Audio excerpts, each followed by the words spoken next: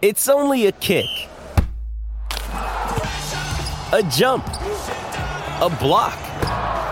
It's only a serve. It's only a tackle, a run. It's only for the fans. After all, it's only pressure. You got this. Adidas.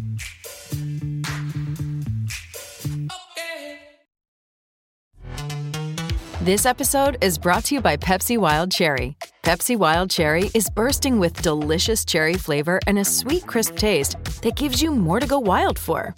Getting wild may look different these days, but whether it's opting for a solo Friday binge watch or a big night out, everyone can indulge in their wild side with Pepsi Wild Cherry.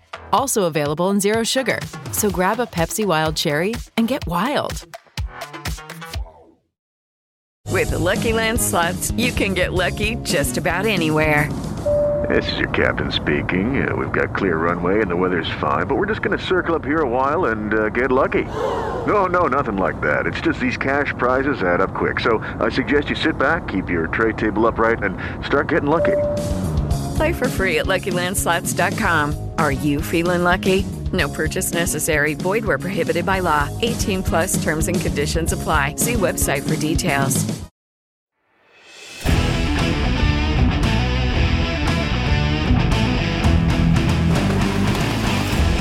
Hello and welcome to Talking Point. After an Azerbaijan Grand Prix that saw Red Bull end up dominating after another Ferrari implosion, both Charles Leclerc and Carlos Sainz suffered with reliability issues that ruled them both out of the race, which has now left Red Bull 80 points in front of the Constructors' Championship. Mercedes picked up the pieces with George Russell taking P3, while Lewis Hamilton did finish fourth, but he looked in absolute agony doing so. Here's what's coming up on today's show. We'll take a look at your comments about the Azerbaijan Grand Prix. John Wyatt will take us through his driver ratings. We'll take a look at what conclusions we can take from the weekend. And I'll be joined by CCF1 as they preview the Canadian Grand Prix, their home race, which will take place for the first time since 2019. And joining me on this week's episode are my Planet F1 colleagues, John Wilde. John, how are you? Yeah, good morning, Henry. Yeah, very well, thanks. Yourself? Yeah, not too bad at all, thank you. And also joining us is Oliver Harden. Oliver, you okay? Yeah, I'm very well, thank you. Cool. Let's get straight into it then with your reader comments. So, Theo writes, once again, Ferrari decided to self-destruct. And Maurizio writes, as a massive Ferrari fan since the late 70s, it's hard to stay positive. Ferrari is its own worst enemy and have been since Michael Schumacher retired. This just proves more and more that Michael Schumacher truly was the greatest of all and have been able to take Ferrari to the fight for so many years, considering how useless they are. John, let's start with Ferrari then. I mean, a double DNF for them, lost 44 points to Red Bull in the Constructors' Championship. That could not have gone worse for them, right? No, it was a real implosion, wasn't it, from Ferrari? Both cars out in the first half of the race, and I really do think this could be a big turning point in the championship this season. Perfect result for Red Bull in the order in which they'd have wanted their drivers to finish, no doubt. And well, I think many people would be in agreement that Red Bull are sort of favouring Max Verstappen over Sergio Perez, over the season as a whole. I think they got it the right way round. But for Ferrari, another disastrous day. And they've got a long way to claw back in the championship now. And Oliver, we'll come to Ferrari a little bit later on in the show from one of your conclusions. But again, they just can't. Is it luck or judgment from their point of view, do you think? Probably a bit of both. It really was the worst possible result for those of us hoping for a really tight, titanic championship battle this season. I think we have now what we feared at the beginning of the season, that Verstappen would be kind of up and away by the start of the summer. So it really was, from that point of view, really disappointing. And let's look at the other end of the spectrum then. Red Bull having the perfect day, pretty much. Sebastian writes, it's time for the FIA to step in. We can't let Red Bull run away in the championship so early in the season. While Bino writes, this could become a very boring season where the championship fight will likely be a single team affair. Red Bull are in a really good place right now, while Ferrari and Mercedes have some serious problems to deal with.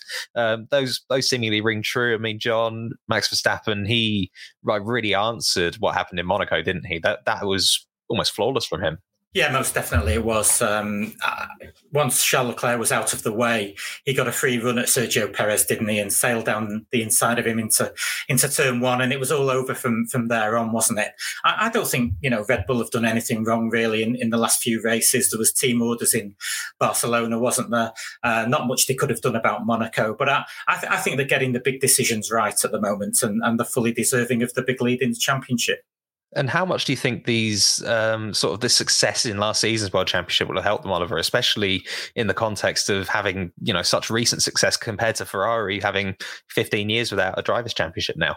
Yeah, I think it's pivotal that, the weight of that history, all those years of failure from Ferrari really do weigh heavy on them, especially for such a massive team with such a proud history.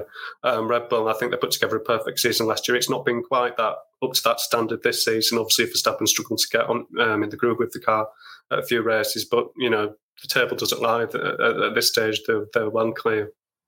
Yeah, and Red Bull, John. I mean, they're looking relatively relentless. I mean, you mentioned about the order that the drivers finished in, but overall, that's a very positive weekend from their point of view. They're now 1 and 2 in the championship.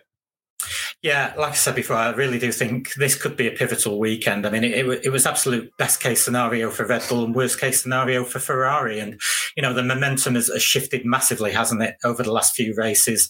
I probably only really see Red Bull building an even bigger lead now. I think Ferrari have got a lot of questions to answer, especially in terms of the reliability with those 2 engine failures for Leclerc in the last 3 races. I think the pressure's really on them. Obviously, a very quick turnaround to the next race.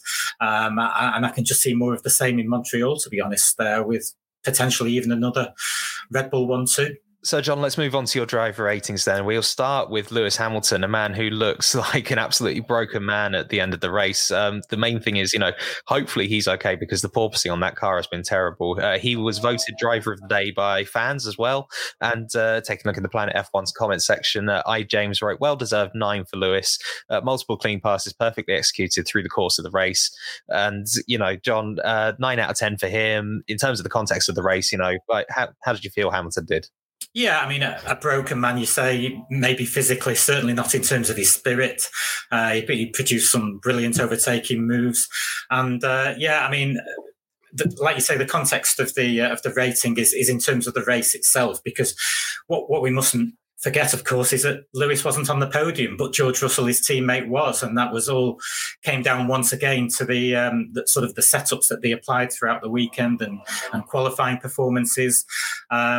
Obviously, Russell has now beaten Hamilton 7 out of 8 races. So, I think there's a 37-point gap between them in the championship standings. But in terms of the race, Russell didn't need to, he just needed to keep it clean to get his podium, really, didn't he, after the Ferraris went out. But Hamilton, a dynamic drive, he made several overtakes. And the way he got out of the car at the end, he did look broken. And there was talk about him even having to miss Canada next week. I'm not sure that'll happen, but it was still a drive he can be very proud of. Definitely. And Oliver, from the point of view of porpoising, we need to mention it at some point, don't we? Because Toto Wolff he didn't describe it in PG-friendly terms, did he, about the car? And Barry writes, why does Toto Wolff keep apologising to Hamilton? Russell seems to be coping really well with the car. Perhaps Wolff should fill Hamilton's car with cotton wool. And Nair writes, like Lando Norris said after the race, Mercedes are choosing to punish their drivers in their quest to chase speed with a bad car. It's not the FIA's or anyone else's problem. It's Mercedes' problem. I mean, where do you stand on the porpoising and on their car at the moment? Yeah, well, there is the argument that, other teams have been able to solve it. Some teams have been able to, thinking Red Bull and McLaren in particular, they seem to get by without it. So why can't Mercedes? It does surprise me a little bit that they haven't banged the drum a little more when it comes to the safety point of view. Because if they're struggling to, resolve it themselves, there is an argument that they should put pressure on the FIA to make more, to bring in mechanisms to stop it across the board. I think this is a team quite conscious of being portrayed as sore losers. I think if you think back to how quickly they dropped, the rows about the way the season finished in Abu Dhabi last season. But it does surprise me that they haven't tried to get it done from a regulation point of view. And John, coming back to the fact that Mercedes have kept bouncing so much, I mean, the results speak for themselves for the fact that they were third and fourth in the race. Ultimately, Ferrari did drop off. I mean, they are finding that performance. Lando Norris did say that McLaren has sort of found that compromise between sort of driver comfort and performance from their point of view. But that just, from a safety perspective, do you think Mercedes should just take the performance hit?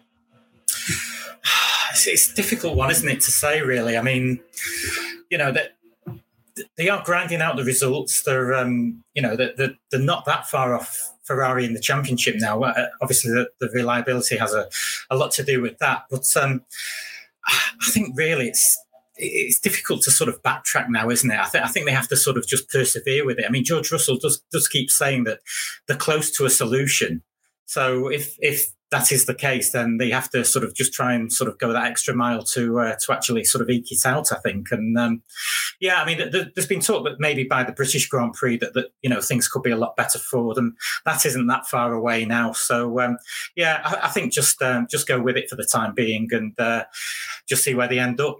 And from Mercedes' point of view, and Lewis Hamilton's back, you'd hope for his sake that things would be all right. But let's move on to your second rating now, John. You wanted to highlight Pierre Gasly. Yeah, I did, because it was another really good drive from Gasly in Baku. He finished third there last year and fifth this time. So, really good effort from the Frenchman. The AlphaTauri was looking much more competitive, wasn't it? Because Yuki Tsunoda was going well as well until he had that incident with the DRS flap, of course, which brought out the black and orange flag and meant he had to pit. But yeah, I mean, Gasly, it's nice to see him after quite a tough start to the season, fighting at the sharp end again and looking a lot happier within himself afterwards as well. And he needs, after the bad news for him personally of Sergio Perez's contract renewal earlier in the week, it was just the result he needed to flag up his prospects to other teams going forwards.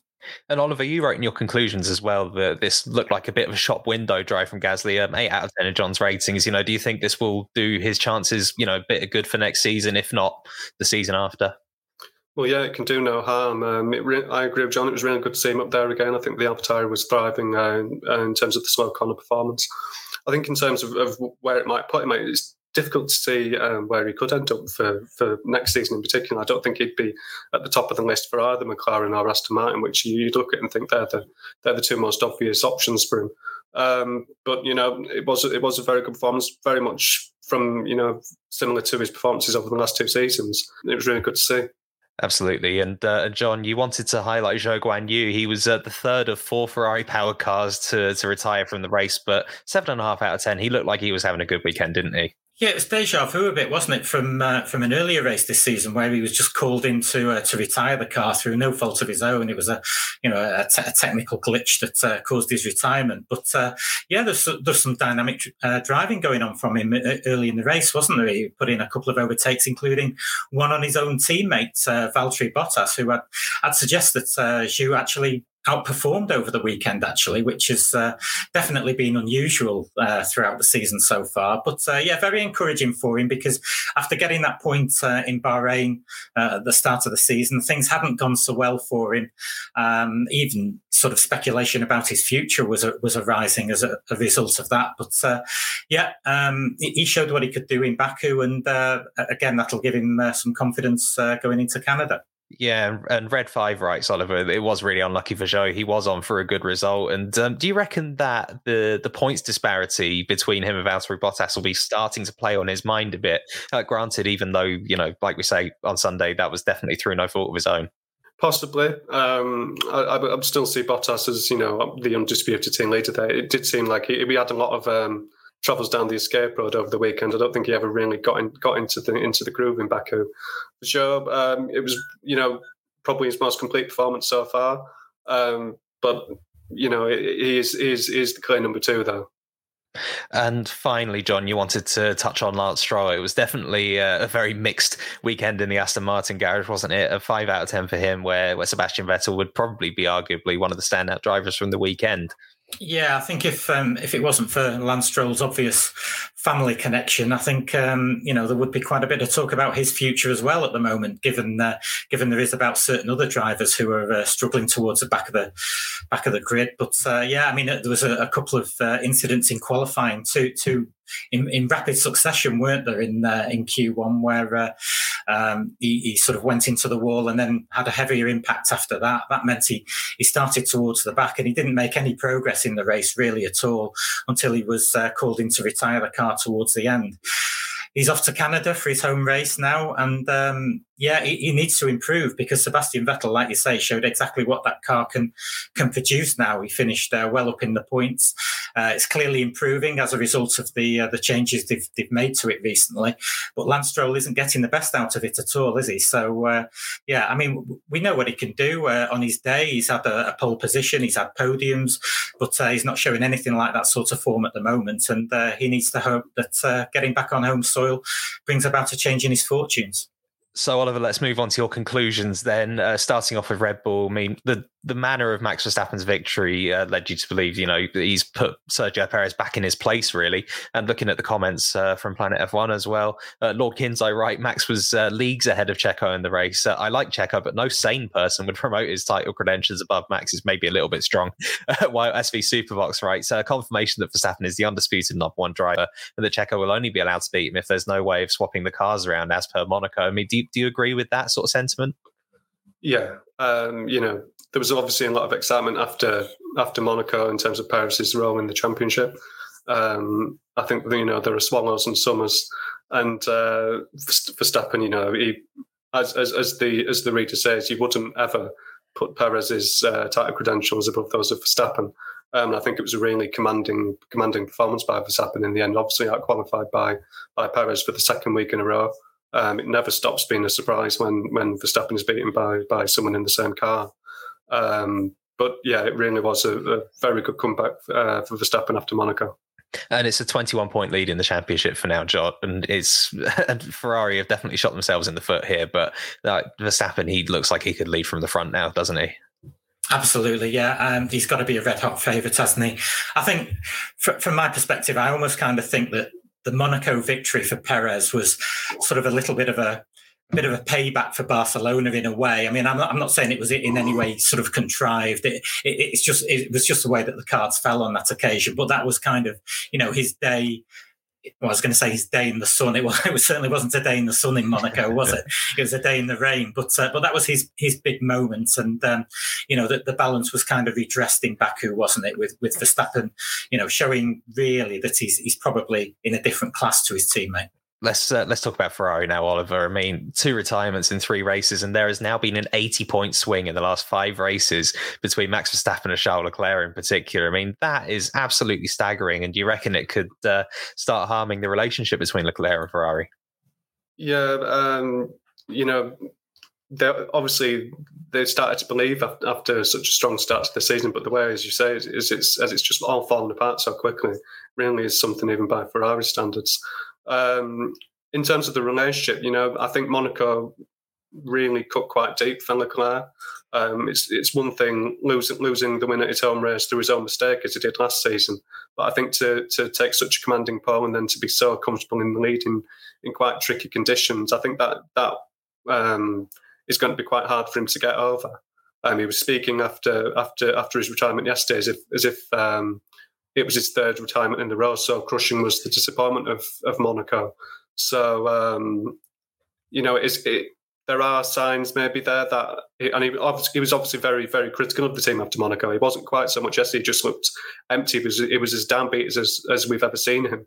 So there could be, trouble if he begins to feel that he's being let down by the team. Let's go straight on to Mercedes then. You think it's another small victory for them. George Russell, 3rd podium of the season. I mean, he's pretty much getting the most out of that car, isn't he?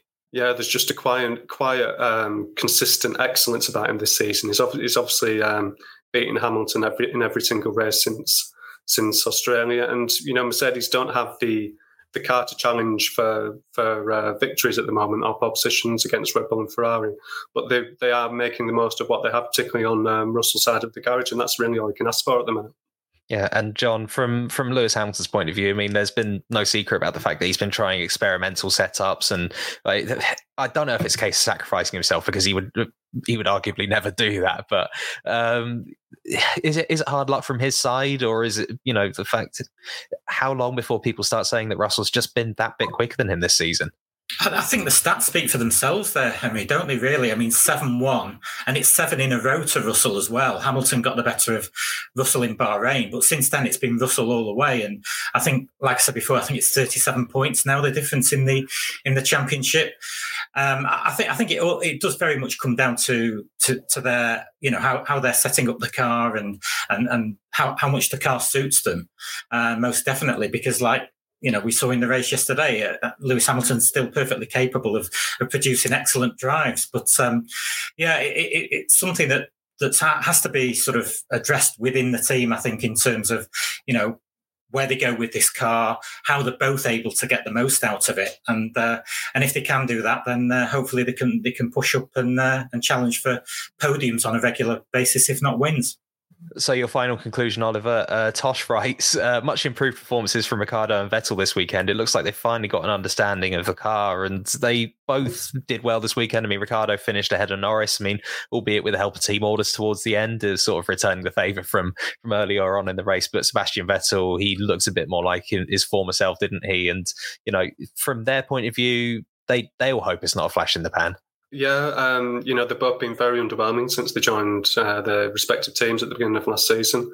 I think they were quite fortunate in a way to kind of get the results they did this weekend. Vettel obviously made 2 massive mistakes. He just nudged the barrier in Q2, got away with that, and then he obviously, I think it was the highlight of the race actually, when he went down the escape route and just spun out of it in an instant almost.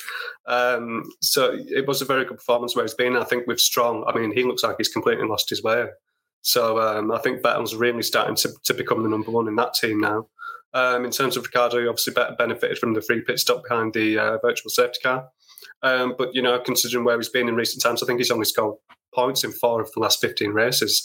So, anything he can get at this stage is going to be good for him. Yeah, with so much spotlight on Ricciardo in particular, John, I mean, I know it's a PA, one place ahead of his teammate, but how much can he take from that?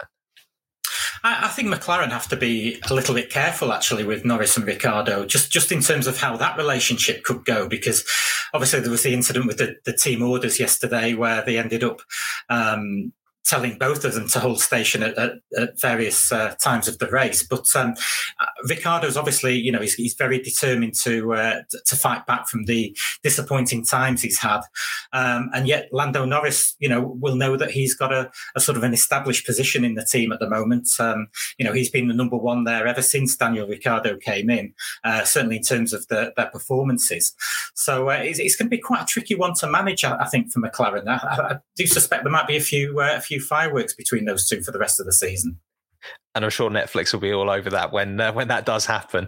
So John and Oliver, thank you very much for taking us through everything today. Thank you. Thanks, Henry.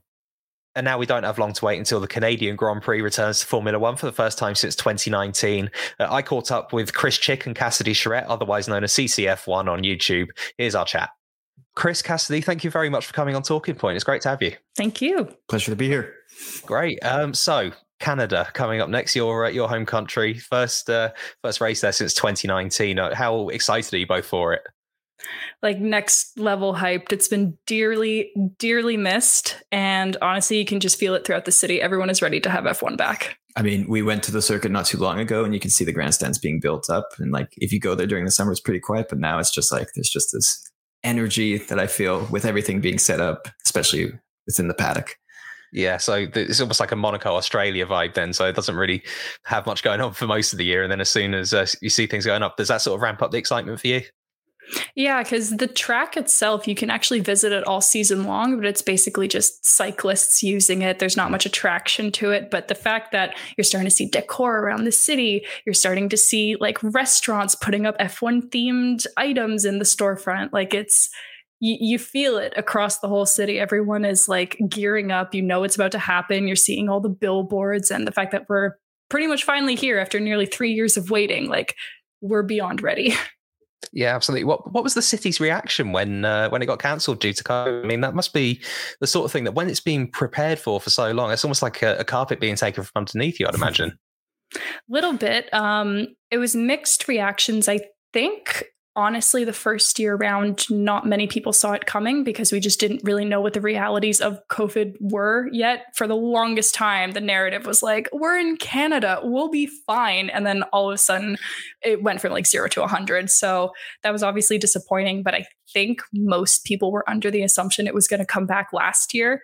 And that was almost worse when it got canceled because it's like, great, again? Like, seriously, we can't reschedule. We can't do anything with this. It's just outright canceled. So now the fact that it's 100% confirmed, like I'm finally starting to open up to the idea. I jinx it. Honestly, you never know. No, there's still time for it to change, Chris. But from your point of view, like Canada's always been such a massive Formula One country, hasn't it? I mean, like, what have you been looking forward to? Like, not just about the race, but what have you been enjoying about the season so far? Probably my excitement is just seeing the new cars. Like you said, it's the first time since 2019. I mean, heck, last time we had Renault on the grid when it was here. We had the old Toro Rosso livery. I mean, I think that's the most exciting element to see how these cars are going to go around the track. And that's what I've been most excited about with this season is just how the pack is getting close and you're seeing each team making new developments to the car, but not always working for each team. And then reliability is always just a curveball. So yeah. I'm curious to see if there's going to be a really exciting race this year, or is it going to blend in with maybe an Australia where there's a clear winner, or could be chaos. I think absolutely. That's my favorite part. Yeah. And you're both going as well. So there's even one to look forward to. Oh yeah, of course. Yeah. extra amazing just to be able to be there in person. Yeah. You going all weekend? Yeah, I'm actually going to be in the paddock. So that's going to be exciting. I'll be behind the scenes. So very much looking forward to that and getting to mingle with some friends that I've met over the years, solely virtually. And now we actually all get to be there in person at the same event. So it's going to be really cool. Yeah, I bet. And you might even see 2 Canadian drivers in the paddock as well. Granted, unfortunately, they're not doing so well at the moment. Let's start with Lance Stroll's fortunes. Only 2 points heading into the Azerbaijan weekend. He's had a really tough time of things, hasn't he? Seems like it. It's a lot of wrestling with the car, and obviously it's difficult when your teammate is just massively outpacing you. It doesn't really help the image, to say the least. I do think that a lot of bad luck does tend to follow Stroll around. It's really easy to just kind of typecast him as oh, here he goes again. But if you look a little bit more closely, there is oftentimes an underlying issue. But yeah, it's no secret that the performance has been not the greatest start to the season. Fingers crossed that it picks up, but yeah, it's frustrating for him. It's frustrating for the fans. We just want to see it go well for him for a whole season. Please. We just want to see a whole season get put together. Yeah, definitely, Chris, as well. That's it's really difficult for him, hasn't it? Because he had a better car last year. Granted, not a massively better car, but that Aston Martin just doesn't look right for him. I mean, Sebastian Vettel's still, doing well with it as much as he can, get into Q3 in Monaco, but Stroll doesn't really look on top of it still, does he? Well, yeah, no, it's difficult. Plus, when Vettel had 2 races out because he had COVID there for the first 2, and even against Nico Hülkenberg, it was looking pretty comparable there as well. So hopefully things will turn. I mean, they're trying to make the upgrades. I mean, I'm sure Lawrence Stroll is not content about it either. So yeah, we'll have to see. Yeah, definitely. And unfortunately, even further down the grid, I mean, Nicholas Latifi, he's probably been one of the most sort of criticised drivers all season for how he's been doing. I mean, what's the reaction been to his performances at home for him, I guess? Almost a little bit shocking, because last year he really looked like he was on an upward trend. His qualifying was starting to come together a little bit more, even in terms of race pace. There were glimpses of hope of him even inching closer towards George. So I don't know if it's just him really not meshing with the car, but this season is not going according to plan whatsoever. And yeah, I think even at home, we're kind of wincing a little bit every time something happens. It's I don't want to check my notifications. I don't want to see what people are saying about this, but still trying to support in the best way we can, and happy he finally gets a home Grand Prix finally after so many years of waiting. So we're happy for that at least. But yeah, I feel bad for him. It's been rough. Yeah, I bet. I mean, the consensus among the sort of people before the start of the season was that he'd probably be a bit closer to Alex Albon than he was to George Russell, but that hasn't come to be for him. I mean, I wonder what's behind that. It's a good question. It could be the confidence in a new setup in terms of the car, and it's just not favoring him. But Alex was out for a whole season, so it just doesn't line up, especially because Nicholas should know the team better. We're just always keeping our fingers crossed. I'm happy he's completed races. It's not an incident every race weekend, but at the start it was looking like that. And yeah, like Cass said, hard to look at your phone sometimes, especially when two Canadians collided. Yeah, that was especially rough. Yeah, I was going to say tough weekend on that. Australia, sorry. Yeah. Not good. But from their point of view as well, I mean, there's still a long way to go this season, but both of them are out of contract at the end of the year. Like we can pretty safely assume, unless something major happens, that one driver keep their seat. But where does Latifi go from here? Like, it's pretty obvious to say that he's got to improve, but in what areas do you think he needs to improve? It's hard to pinpoint it down to one whole thing, because everything has kind of been a little not very amazing at the moment. I can add that, like, clearly sometimes they're both struggling in qualifying. Maybe Alex gets the better performance out, but when it comes to the race pace, Alex always seems to find his way into the points. He has 1 or 2 points finishes? 2 now. So that's just what Latifi's missing. He always seems like even at the end of the race, he's still towards the back. Whether it's strategy and we're not seeing it, I don't know, but it just seems like in those cases, that's where he's falling out. Yeah, it seems like whenever something happens, and maybe this is just, first response on the radio, but it often seems like he's confused as to why there was a crash or why there was an incident or why he doesn't have the pace. There doesn't ever seem to be like a clear-cut answer for the lack of performance. So something within that field of his overall lack of understanding of the car is going to need to be zoned in on in order to improve. Because if you're just left with constant questions, eventually you need answers if you're going to change anything. And there's constant pressure as well, especially from the Williams front, because Alpine are offering Oscar Piastri to other teams. Nick de Vries came into FP1 in Spain and outpaced him. I mean, there are sort of factors sort of growing against him, aren't there, unfortunately?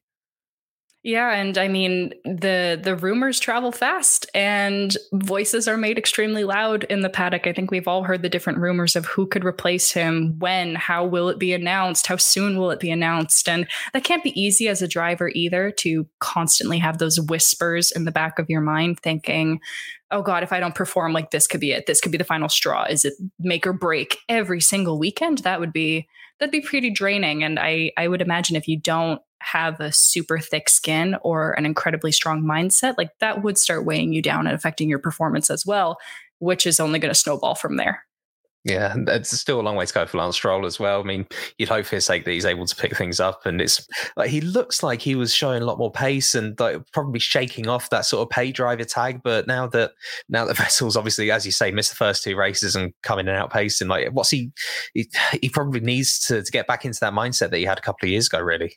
I think one thing that I've noticed with Lance over the years is that it does take him a little bit longer than some other drivers to warm up to just new team, new car. Like we saw it in his rookie season, he had a couple of strong performances, but overall was like way off the pace in comparison to his teammate. Started inching a little bit closer, making progressions, but then as soon as he switched over to Force India, Racing Point, whatever it was called at the time, it's like it was a step back again. So it seems like anytime there's any massive changes in his setup, in his car, it's like a relearning period. So I kind of wonder if this entire year is basically just going to be a write-off. I really hope it's not. I want to see him progress, but it kind of almost seems like he goes in, 1 year is learning, and then the next year is inching towards better performance, and then it's back to relearning. So I don't know what the fix is for that, but there are glimmers of hope when he does finally put together a strong weekend and you do see some performance in there that's like, oh, hey, there's that talent that we knew you had. It just takes so long to pull it out of him for some reason. So I really want to see him get it together. And there's no denying that Aston Martin is a tough car to drive. And it's obviously not going to make you look better when you're up against a 4-time world champion, but something's got to click eventually. Just has to click. One thing I can give Stroll, though, is what I like to hear from him is he seems frustrated on the radio. He's not making excuses and sort of like brushing it off like, all right, well, I guess next week is the time. You can see it's bothering him too. So he's definitely pushing out there. And I know Aston said they're a 5-year plan. So I feel like we can expect Stroll to be on there for that 5-year plan as well. So hopefully they both progress. Yeah, exactly. Well, there's the old cliche, finding an extra 10th or 2 at your home race as well. But seeing Canadians at your home race as well, I mean, that'd be exciting just to see 2 of them as well. Yeah, absolutely. And now we have the Lance Stroll grandstand. We're going to have the Latifi grandstand as well. It seems like Williams are now going to be launching a Canadian-based merch line. Finally, it's about time that we get some sort of special thing in Canada. So it's nice that at least, they're trying to market them. They're trying to put their faces at the forefront. I think it's been a little bit underestimated just how passionate Canadian fans are. You see the flags waving. There's so many drivers over the years that have said that the atmosphere here is crazy, unlike anything they've ever experienced. And we're not usually considered one of the top Grand Prix across an entire calendar season, but Canada delivers. They consistently deliver good races. So we're just excited to finally get back into that conversation again. Absolutely. But I just wanted to finish off by talking about your Formula One first, guys. I really appreciate you sort of putting things together for this. But so Chris, let's start with you on this. What is your first memory on Formula One?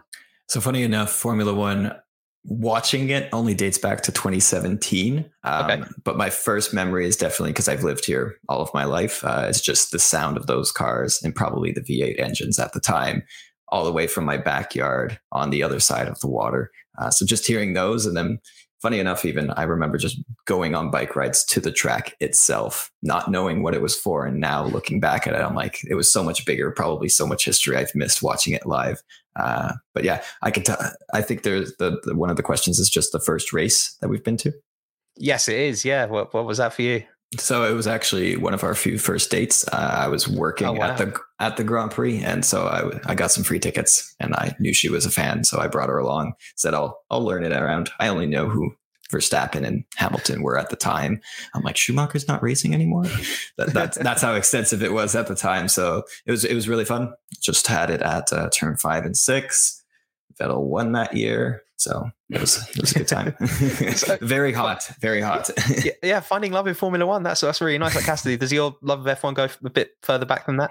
Mine goes from literal birth. My parents have been pretty much lifelong fans. So when I was born, the very next race a few days later was the Spa Grand Prix. So as a literal infant, I was sat in front of the TV, and apparently the passion just stayed with it. I went to races as a very young kid. I think my first ever proper memory that I remember, I was probably around 4 or 5 years old at the Canadian Grand Prix, and I had put fake hair dye, blue hair dye in my hair, because I'm a massive David Coulthard fan.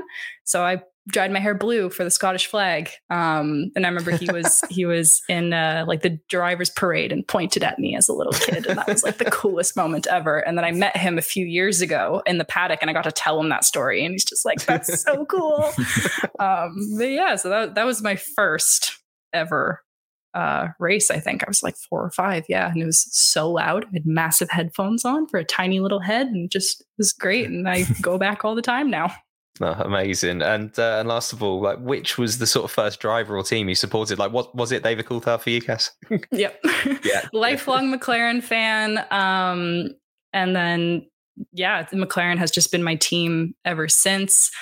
Lots of up and downs for that team.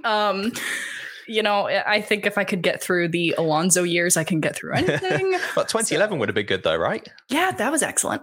That was excellent. Anytime that, fantastic results. Monza 1-2 was one of the highlights for me. Honestly, I think David's drive in Monaco, 2002, is one of my favorite races of all time. And I still get emotional when I go back and rewatch it. So yeah, McLaren, they're my ride or die. Yeah, I bet. So Chris, coming to the sport, a bit later than that. I mean, what's who would you say is the first person you threw your weight behind? I threw my of course there was some influence, yeah, on who we liked and didn't like, or supported and preferred more. But to me, I sort of broke it down just so I could start understanding, getting to know the drivers a bit better, pick the team first. Fortunately, also, it was McLaren. The orange just stood out to me at that time, and they were a bit of an underdog team with Lando and Carlos both there on the team. So I enjoy watching them perform well. And then as they've grown over those past 3 years, I was like, okay, yeah, McLaren. And now I've shifted over to becoming a Checo fan. I just find he's one of the more humble drivers on the grid, and you really it's a feel good moment every time he performs really well, especially so when he got his pole and then just the win in Monaco as well. It's very nice to see. Great. Well, thank you both very much for being on. So whereabouts would we be able to find your work? You can pretty much find us at CCF1 on everything: TikTok, Instagram, YouTube, you name it, we have it. That's us. It's CCF1 channel.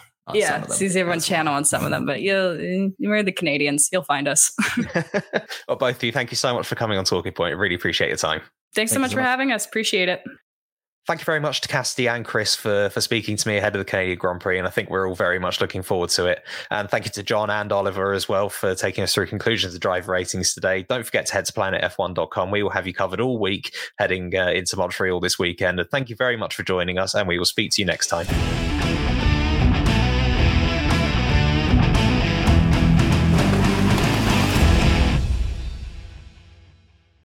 Sports Social Podcast Network. Hello, it is Ryan, and I was on a flight the other day playing one of my favorite social spin slot games on ChumbaCasino.com. I looked over at the person sitting next to me, and you know what they were doing?